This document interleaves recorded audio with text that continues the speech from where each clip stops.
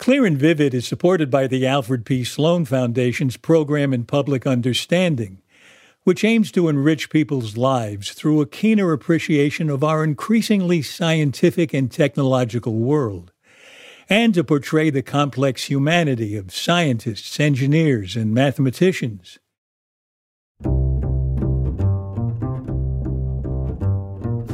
I'm Alan Alda, and this is Clear and Vivid, conversations about connecting and communicating. This is the first of several episodes of Clear and Vivid sponsored by the Sloan Foundation, and my guest couldn't be more appropriate. He epitomizes both the intellectual and the human side of science. He's Karl Deisseroth, a psychiatrist and neuroscientist who has pioneered new ways of peering inside the brain to see how it works. His research has revolutionized the field of neuroscience, and he was recognized in September with the Lasker Award, the highest honor in medical research. But Karl Deisseroth doesn't confine himself to the lab. As a practicing psychiatrist, he has a deep appreciation of the suffering of people with brain disorders he hopes his research will one day overcome. So that's, I think, the real exciting thing. We're now going to be able to take advantage of all this beautiful human genetics that has found so many linkages of genes to disorders, schizophrenia, autism, bipolar disorder, eating disorders. But where we can't quite make that final leap to what does it really mean, what's actually going wrong in the brain. Now we have access to ways of taking all that genetic information and looking at the intact circuits and gaining insight into how it all makes sense together. And so that's not done yet. That's the promise of the future. That's what's going on right now. We recorded my conversation with Karl Deisseroth shortly before the announcement of the Lasker Award. He's just published a book called Projections, so his enthusiasm was as much centered on his writing as it was on his science. I'm so glad to be talking with you today. Thank you for being on the show. Oh, and I'm excited. This is great. Thanks for having me. You've combined psychiatry with bioengineering and your love of words to make an impact on the rest of us that most people don't get to do with any one of those fields.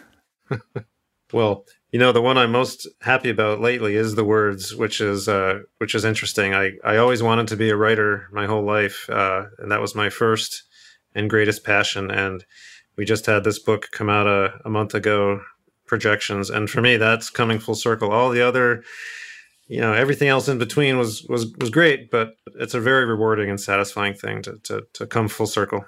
I can understand that. I share your love of words.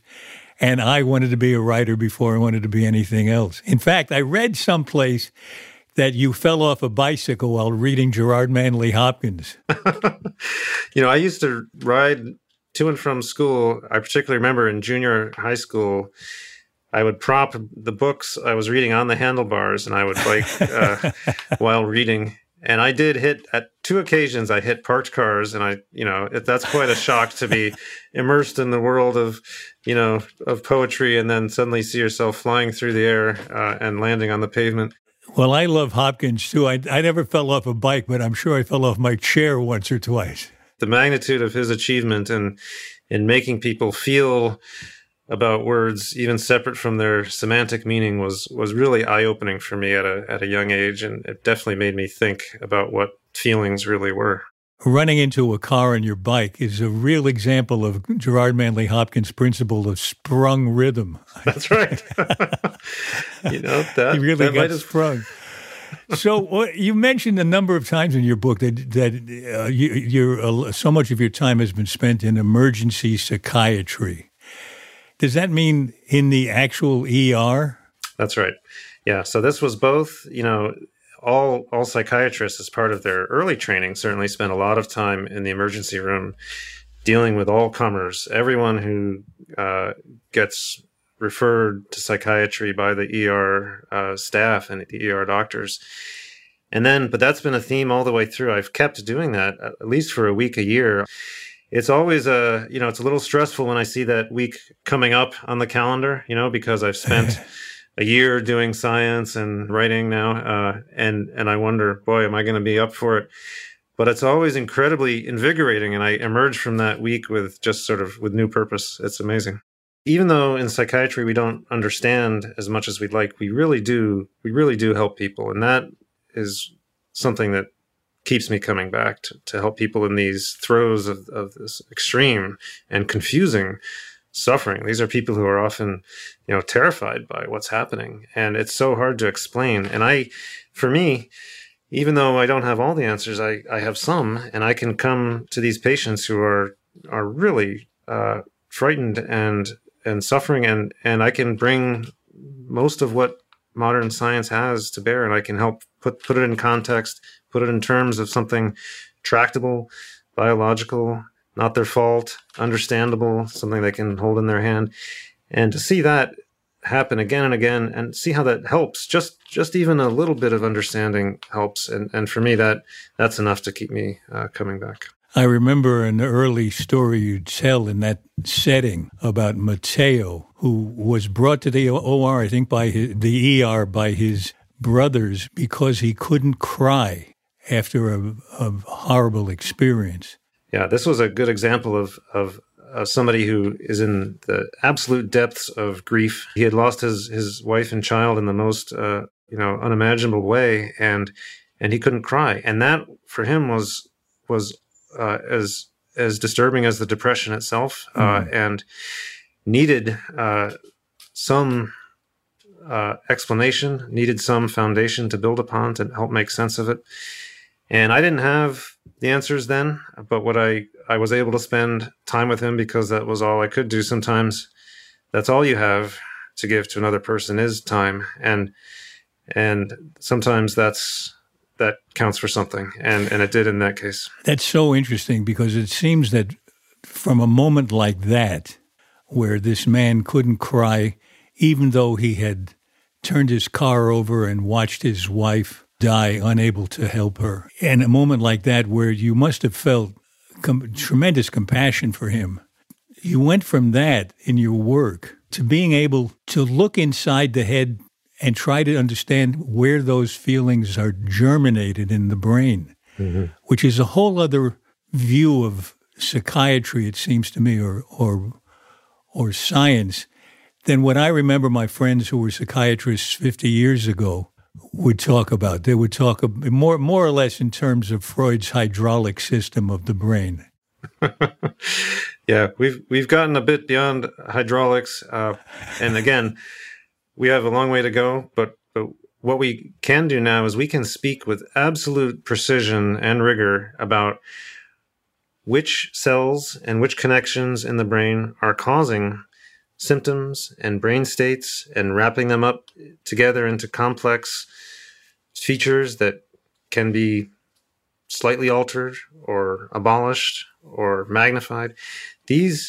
All these interesting and important things, which had I known would have really helped me with Matteo originally, we now can speak with great rigor and precision. And part of that comes from this technology of optogenetics that we've developed that lets us turn brain cells and connections across the brain on or off during behavior.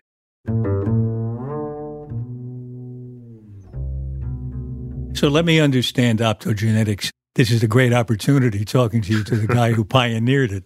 You are able to take a gene from a microbe, for instance, and put it in the brain of an animal. That's right.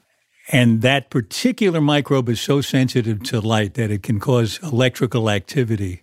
That's right. In the part of the brain where you put it, so that you can activate that very minute part of the brain from the outside. Am I on the right track here?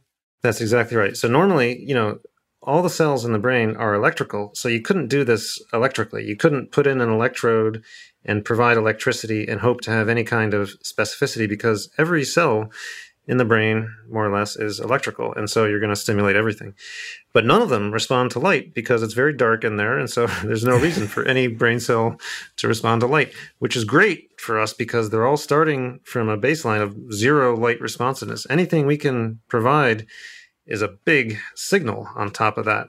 And so what we do, we take these genes from algae, from microbes or bacteria that make light responsive ion channels, they're called. They put a little electricity across the surface of a cell in response to a photon of light. How do you do that? How do you deliver light? Yeah, we can do a couple of ways. We developed fiber optics, simple fiber optic methods, a little nearly hair-thin fiber optic you can put in there. We've also developed holographic methods. You can basically play in a 3D hologram into a brain and activate multiple little neurons with little spots of light. So light's a very useful tool. Photons get in without doing damage. And then you're off and running, because then you're turning on or off cells with this algal gene or this microbial gene, and you can see what happens with behavior.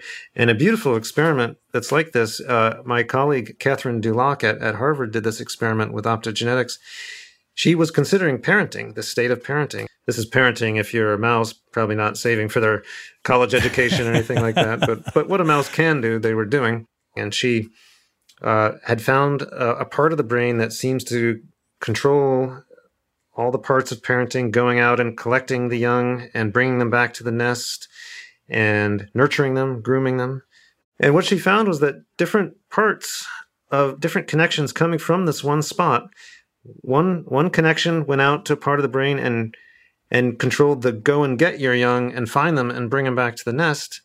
But there's a part of the brain that's dedicated to that? If you're a mammal, oh yeah, you betcha. Wow. And that by itself was interesting, but that part didn't control the grooming. So the animals would just collect them, but not groom them.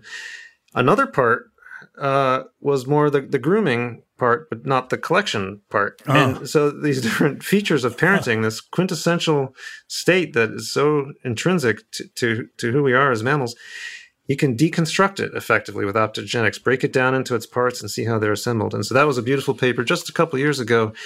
In 2018 from the Dulac lab. We did a similar thing with anxiety. We could break down anxiety into its parts.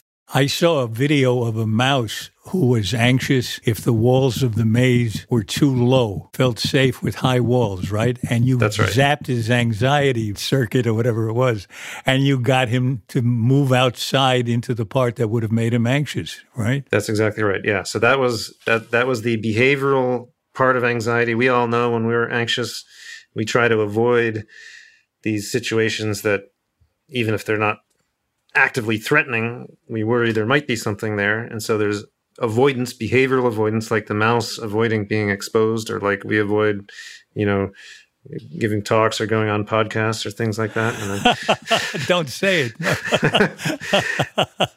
I'm gonna pull the switch on your zapper. Well, that brings up a question. Yeah. I'm assuming this hasn't been done in human brains while people are alive.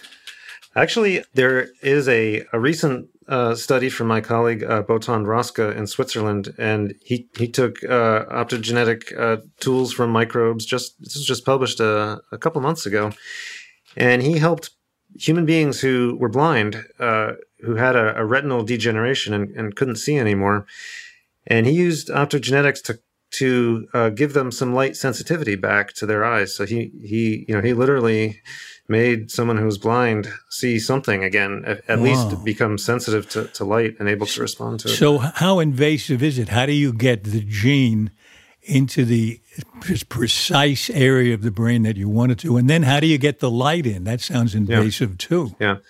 So in the human case, going with the retina was pretty smart for Botan, because he didn't have to. He could just use the transparency of the eye to get the light in. And so what he did is he had the patients wear goggles that just took the visual scene and amplified it, turned up the intensity a little bit and projected it onto the eye. So it was just like in Star Trek, the goggles that the blind character wore, Geordi. And then the gene, though, the same exact methods that we developed for animals apply in human beings. There are very safe ways of getting genes into human cells, including brain cells now.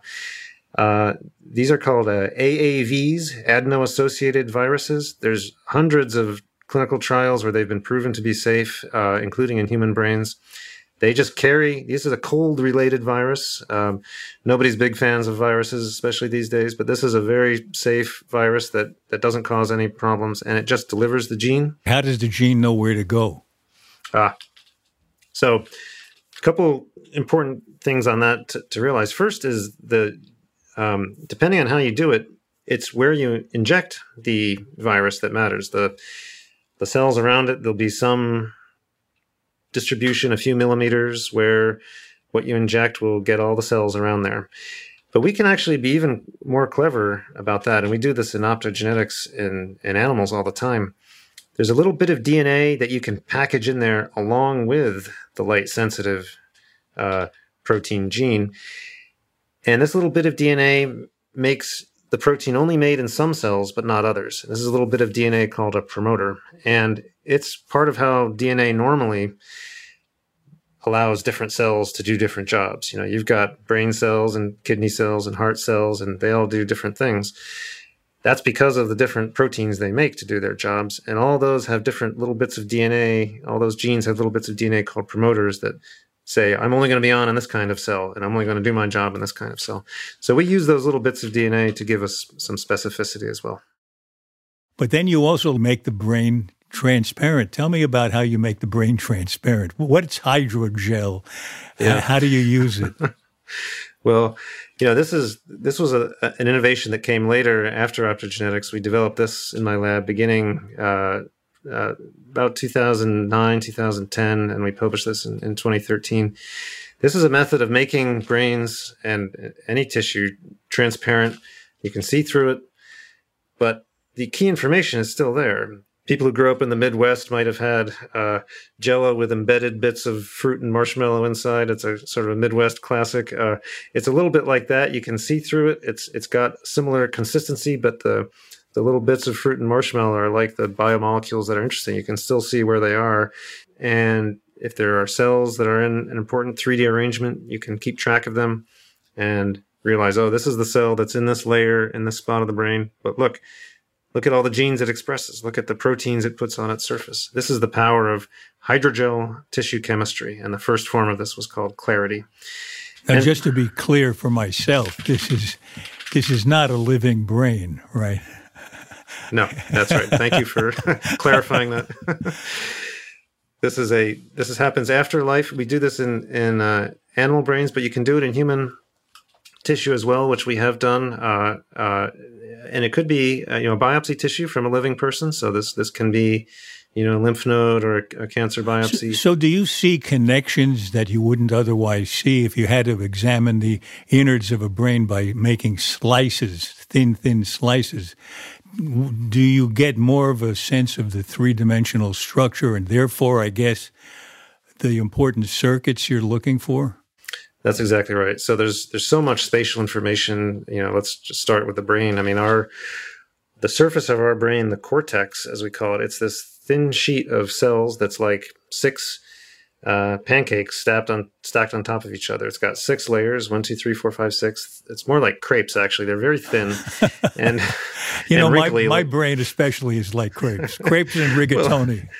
Well, that's good. The more wrinkled your brain is, like a crepe, the better. So I'm heartened by that. But these different layers do different jobs. And so if you lose track of which layer you're in, you're losing a key part of the big picture. And so by preserving the 3D information, we can just look and say, okay, here we are in layer 5, here we are in layer 2, and we're in this part of the brain, and here's the cell, and by the way, here's what it's surrounded with, here are the connections it's making, here's where its axon goes, that's its outgoing connection that lets it recruit other cells. And so you preserve all that spatial information. That's fundamental to understanding. Otherwise, it's a bit like taking a computer and breaking it down to all its component parts, having it in a box, and then trying to figure out the important structure. I'm supposing the answer to this question is no, but just on the chance that it might be yes, is there anything about your ability now to see into a transparent brain that gives you a clue as to the health of various circuits? Yeah, great question. So what we've most recently done is we've now taken this hydrogel tissue chemistry concept, and we now can sequence all the genes that are expressed at the cellular level. This is a version of hydrogel tissue chemistry that we call StarMap. We just published this over the last few years. This lets us look at dozens or hundreds of genes in every cell that's still within this hydrogel matrix. And we can look for signatures of disease, of altered function.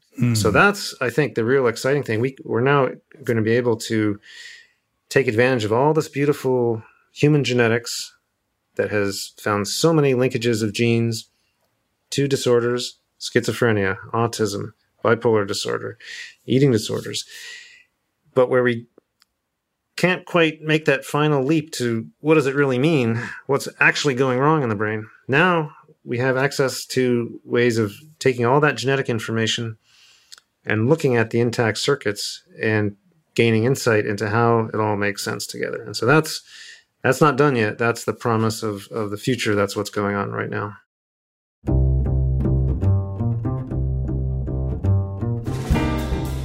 When we come back from our break, Carl Deisseroth tells me how a patient with autism, along with some autistic mice, have given him new insights into how circuits in the brain can become overloaded. Clear and Vivid is supported by the Alfred P. Sloan Foundation's Program in Public Understanding, which aims to enrich people's lives through a keener appreciation of our increasingly scientific and technological world, and to portray the complex humanity of scientists, engineers, and mathematicians. The goal is to bridge the two cultures of science and the humanities by supporting an array of artistic works depicting science, including books, radio, television, film, theater, and new media. For more information, visit sloan.org or follow @SloanPublic on Twitter or Facebook. This is Clear and Vivid, and now back to my conversation with Carl Deisseroth. You talked about a patient that you saw who was autistic, Charles, and you focused on how difficult it was for him to make eye contact, which is, of course, a symptom of autism. Mm-hmm. But when you found out more about what was happening there, it would seem to have been a transcendent moment for you. Yeah. Why was it? What was going on there? Yeah. So in my clinic, I try to help patients with depression symptoms and also with autism spectrum symptoms. Those are my two clinical focus areas in my outpatient clinic. And I'm interested in autism particularly because of how hard it is to treat. There aren't good medications for it. And also, a lot of the adult autism patients don't really have, care from people who really have known them for a long time and understand them. A lot of them were treated by their pediatricians before they were 18, and then they're kind of out in the world without someone who's thought deeply about them for a while. And so they were an underserved population, not as well understood, and they suffer greatly in many cases from anxiety and depression relating to some of their challenges in the world. This was a patient, Charles, who had autism and also had anxiety, severe anxiety symptoms. And his autism involved very profound avoidance of eye contact. And this is, as you say, very common in autism spectrum disorder people. And he would really, it was quite hard for him to do that, to make any kind of prolonged eye contact. And this was very disruptive to the normal process of conversation and making connections. And after a while, I'd been treating his anxiety, and I successfully. And so we were able to really effectively eliminate his anxiety and his panic. But the eye contact symptom was completely unchanged. And so he wasn't avoiding eye contact because of anxiety, apparently. Right, exactly. But you took care of that, and he still avoided contact. Exactly. So that was by itself pretty interesting, and that's been observed before. It was good for me to be able to see it in my hands as well, that was not an anxiety issue that was driving the eye contact. But I talked to him about it, and I said, why? This was after I'd treated him for more than a year, so we had a good relationship. This wasn't out of the blue. But I asked him, why do you avoid eye contact? Is it is it fear or anxiety? And he said, no, absolutely not. So that fit with the lack of response to the anti-anxiety treatment. I said, what is it? What is the issue? And he gave a very clear description. He said, if I am looking at you while you're talking, I have to think about everything about it, about your face and your eyes and what it means. And I'm trying to keep track of it, and it just overloads everything. And so I said, for me, this was just an amazing description. And I confirmed with him. So it's overwhelming. It's too much information. And he said, yes, absolutely. So here was a patient who severely suffering from autism, at least for this major symptom, but yet verbal enough to give this crystalline depiction of what he perceived as the cause. And this is to go back to your earlier question. This was for me indeed quite a transcendent moment, because it was, although I to this day I can't help his eye contact issue, which I would like to, and working on it. Just understanding of this was so important. This was the only, I think of everybody who is working in the lab, working hard to understand these sorts of things, who has not had the privilege of having that sort of human-to-human conversation interaction, having that clear description of what the symptom really was.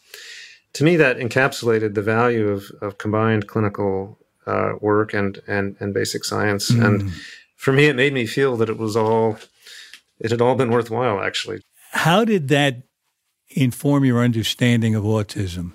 So what we were able to do after that, and along the way, a lot of this it's not really sequential. It's back and forth. I see patients. I come to the lab. I help guide my amazing students and postdoctoral folks on their work, and then I go back to the clinic. And one thing we were able to do was to say, let's measure the information carrying capacity of neurons in real information, bits per second, which we can do. And let's see how changes that relate to altered social behavior affect information flow. Are there changes that relate to autism that affect the information carrying capacity of circuits? And so we were able to directly ask and answer that question. And we found, that we have, there are genes strongly linked to autism, and there's a whole, panoply of them. But in some cases, many of these, if you give these altered genes to mice, they have altered social behavior. Mice are social just like they parent. And again, not like us, probably not trying to build lifelong relationships, but they like being with each other more than they like being alone, even unrelated to mating or anything else. And that's altered if they have these genes that are altered in human beings with autism. And so we can create mice that have altered social behavior, and we were able to affect the information throughput in their neurons by shifting the balance of excitation and inhibition in the brain.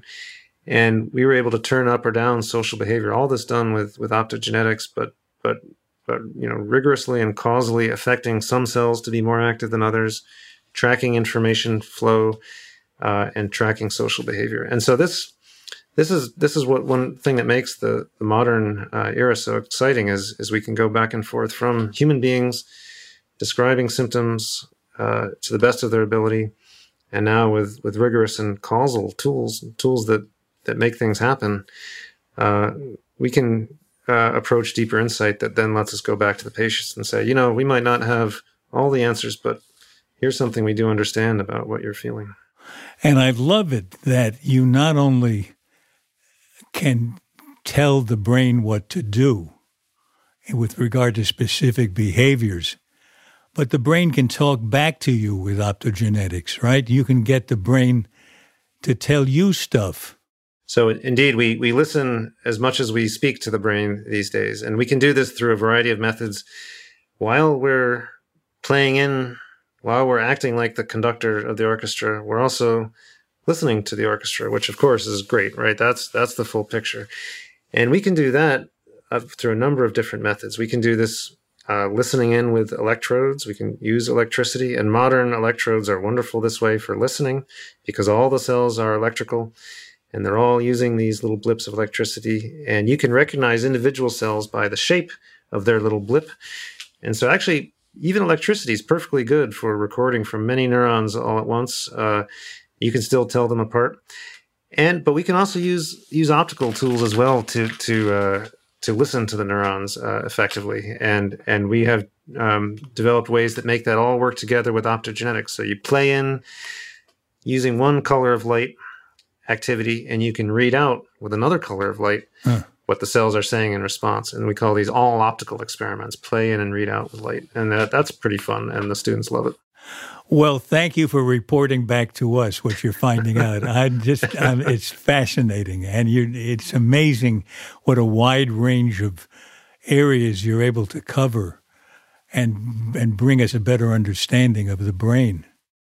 Well, we have a long way to go, but the where we are now is really promising. And there's one thing I wanted to share with the world, and also anybody who's thought about the brain, whether in health or disease, people who might have a friend or family member suffering or themselves, but also anybody who's thought about the mysteries of the brain, what makes it so amazing and so mysterious. We have ways that can help think about these things in a scientific way, but in a deeply human way too. These relate to our innermost feelings that we can't describe, that we can't show, that we all know. And so the hope is that people reading projections will gain a deeper understanding of themselves as well. Great. Before you go, we end our show with 7 quick questions. Okay. And they're roughly related to communication. Of all the things you're exploring in the world, personally and in your work, what do you wish you really understood? Well, I'd like to understand the nature of feeling. What is the physical manifestation of feeling? And that's what got me into this whole mess in the first place, is wondering that. So there you have it, the physical nature of feeling. Okay, number 2, how do you tell someone they have their facts wrong? Psychiatrists are pretty diplomatic usually. We're conflict avoidant. We like to not make people mad. So I will often... You say, tell me about that. That's right. Tell me more.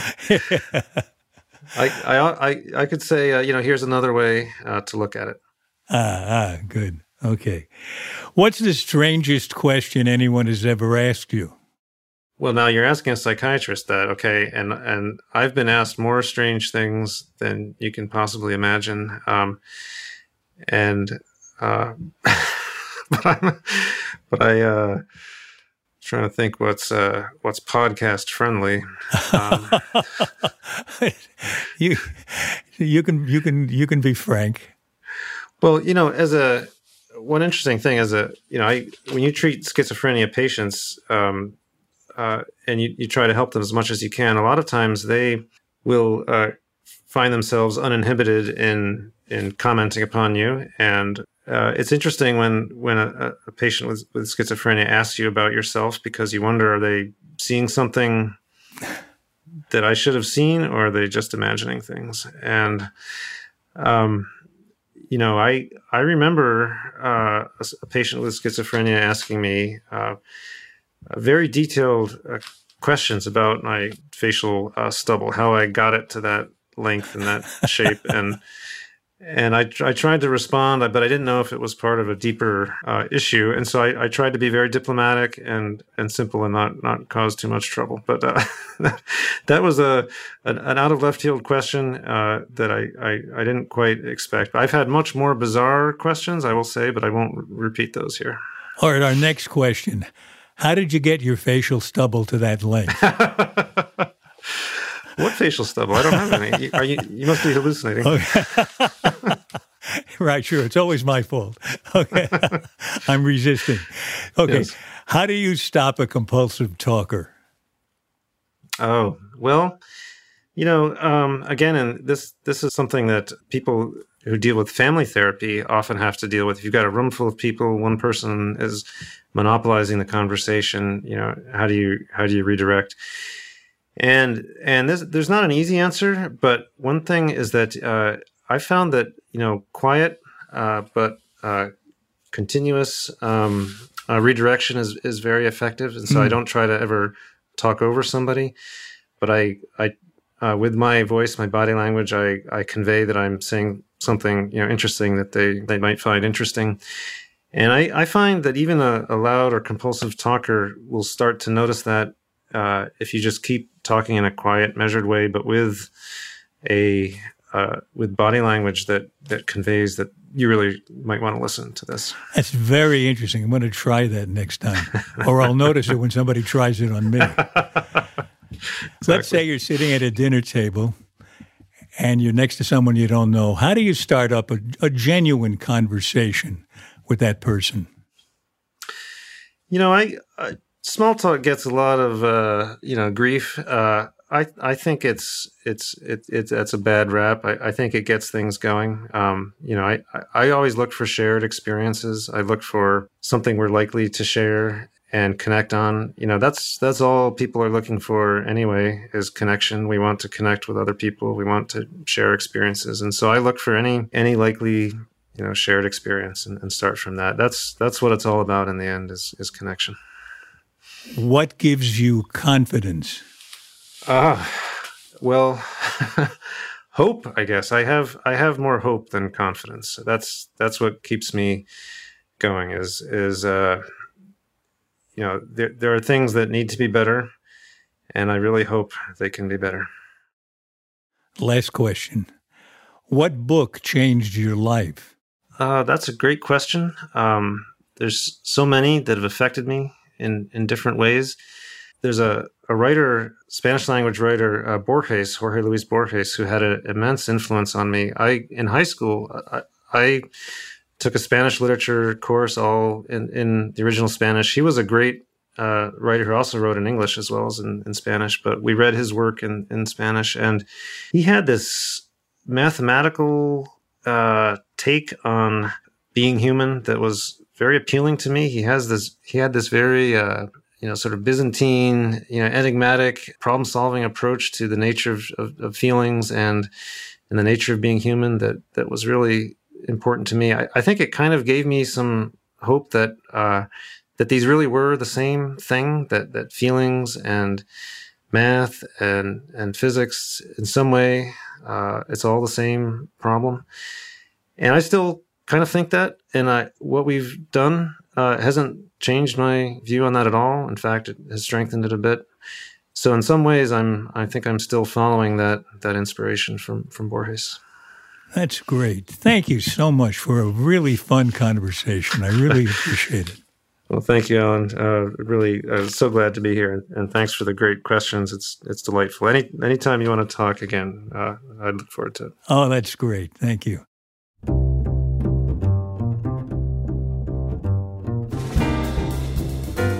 This has been Clear and Vivid. At least I hope so. My thanks to the sponsor of this podcast and to all of you who support our show on Patreon. You keep Clear and Vivid up and running. And after we pay expenses, whatever is left over goes to the Alda Center for Communicating Science at Stony Brook University. So your support is contributing to the better communication of science. We're very grateful.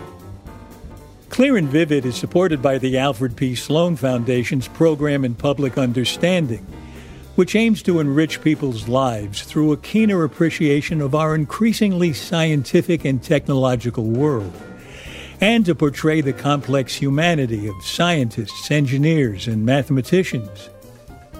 Carl Dijsselroth is professor of bioengineering and psychiatry and behavioral science at Stanford University, and he serves as attending physician at Stanford Hospital and Clinics.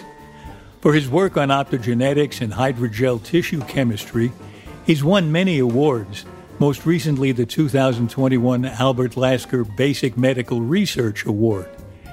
His book about his life and work is called Projections, A Story of Human Emotions. This episode was edited and produced by our executive producer, Graham Shedd, with help from our associate producer, Jean Chimay.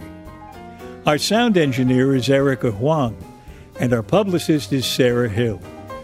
You can subscribe to our podcast for free at Apple Podcasts, Stitcher, or wherever you like to listen.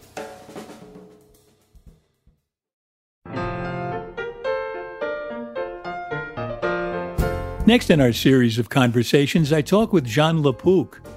Jon has the vitally important job of keeping the nation up to date on the latest advances in medicine in his role as chief medical correspondent for CBS News.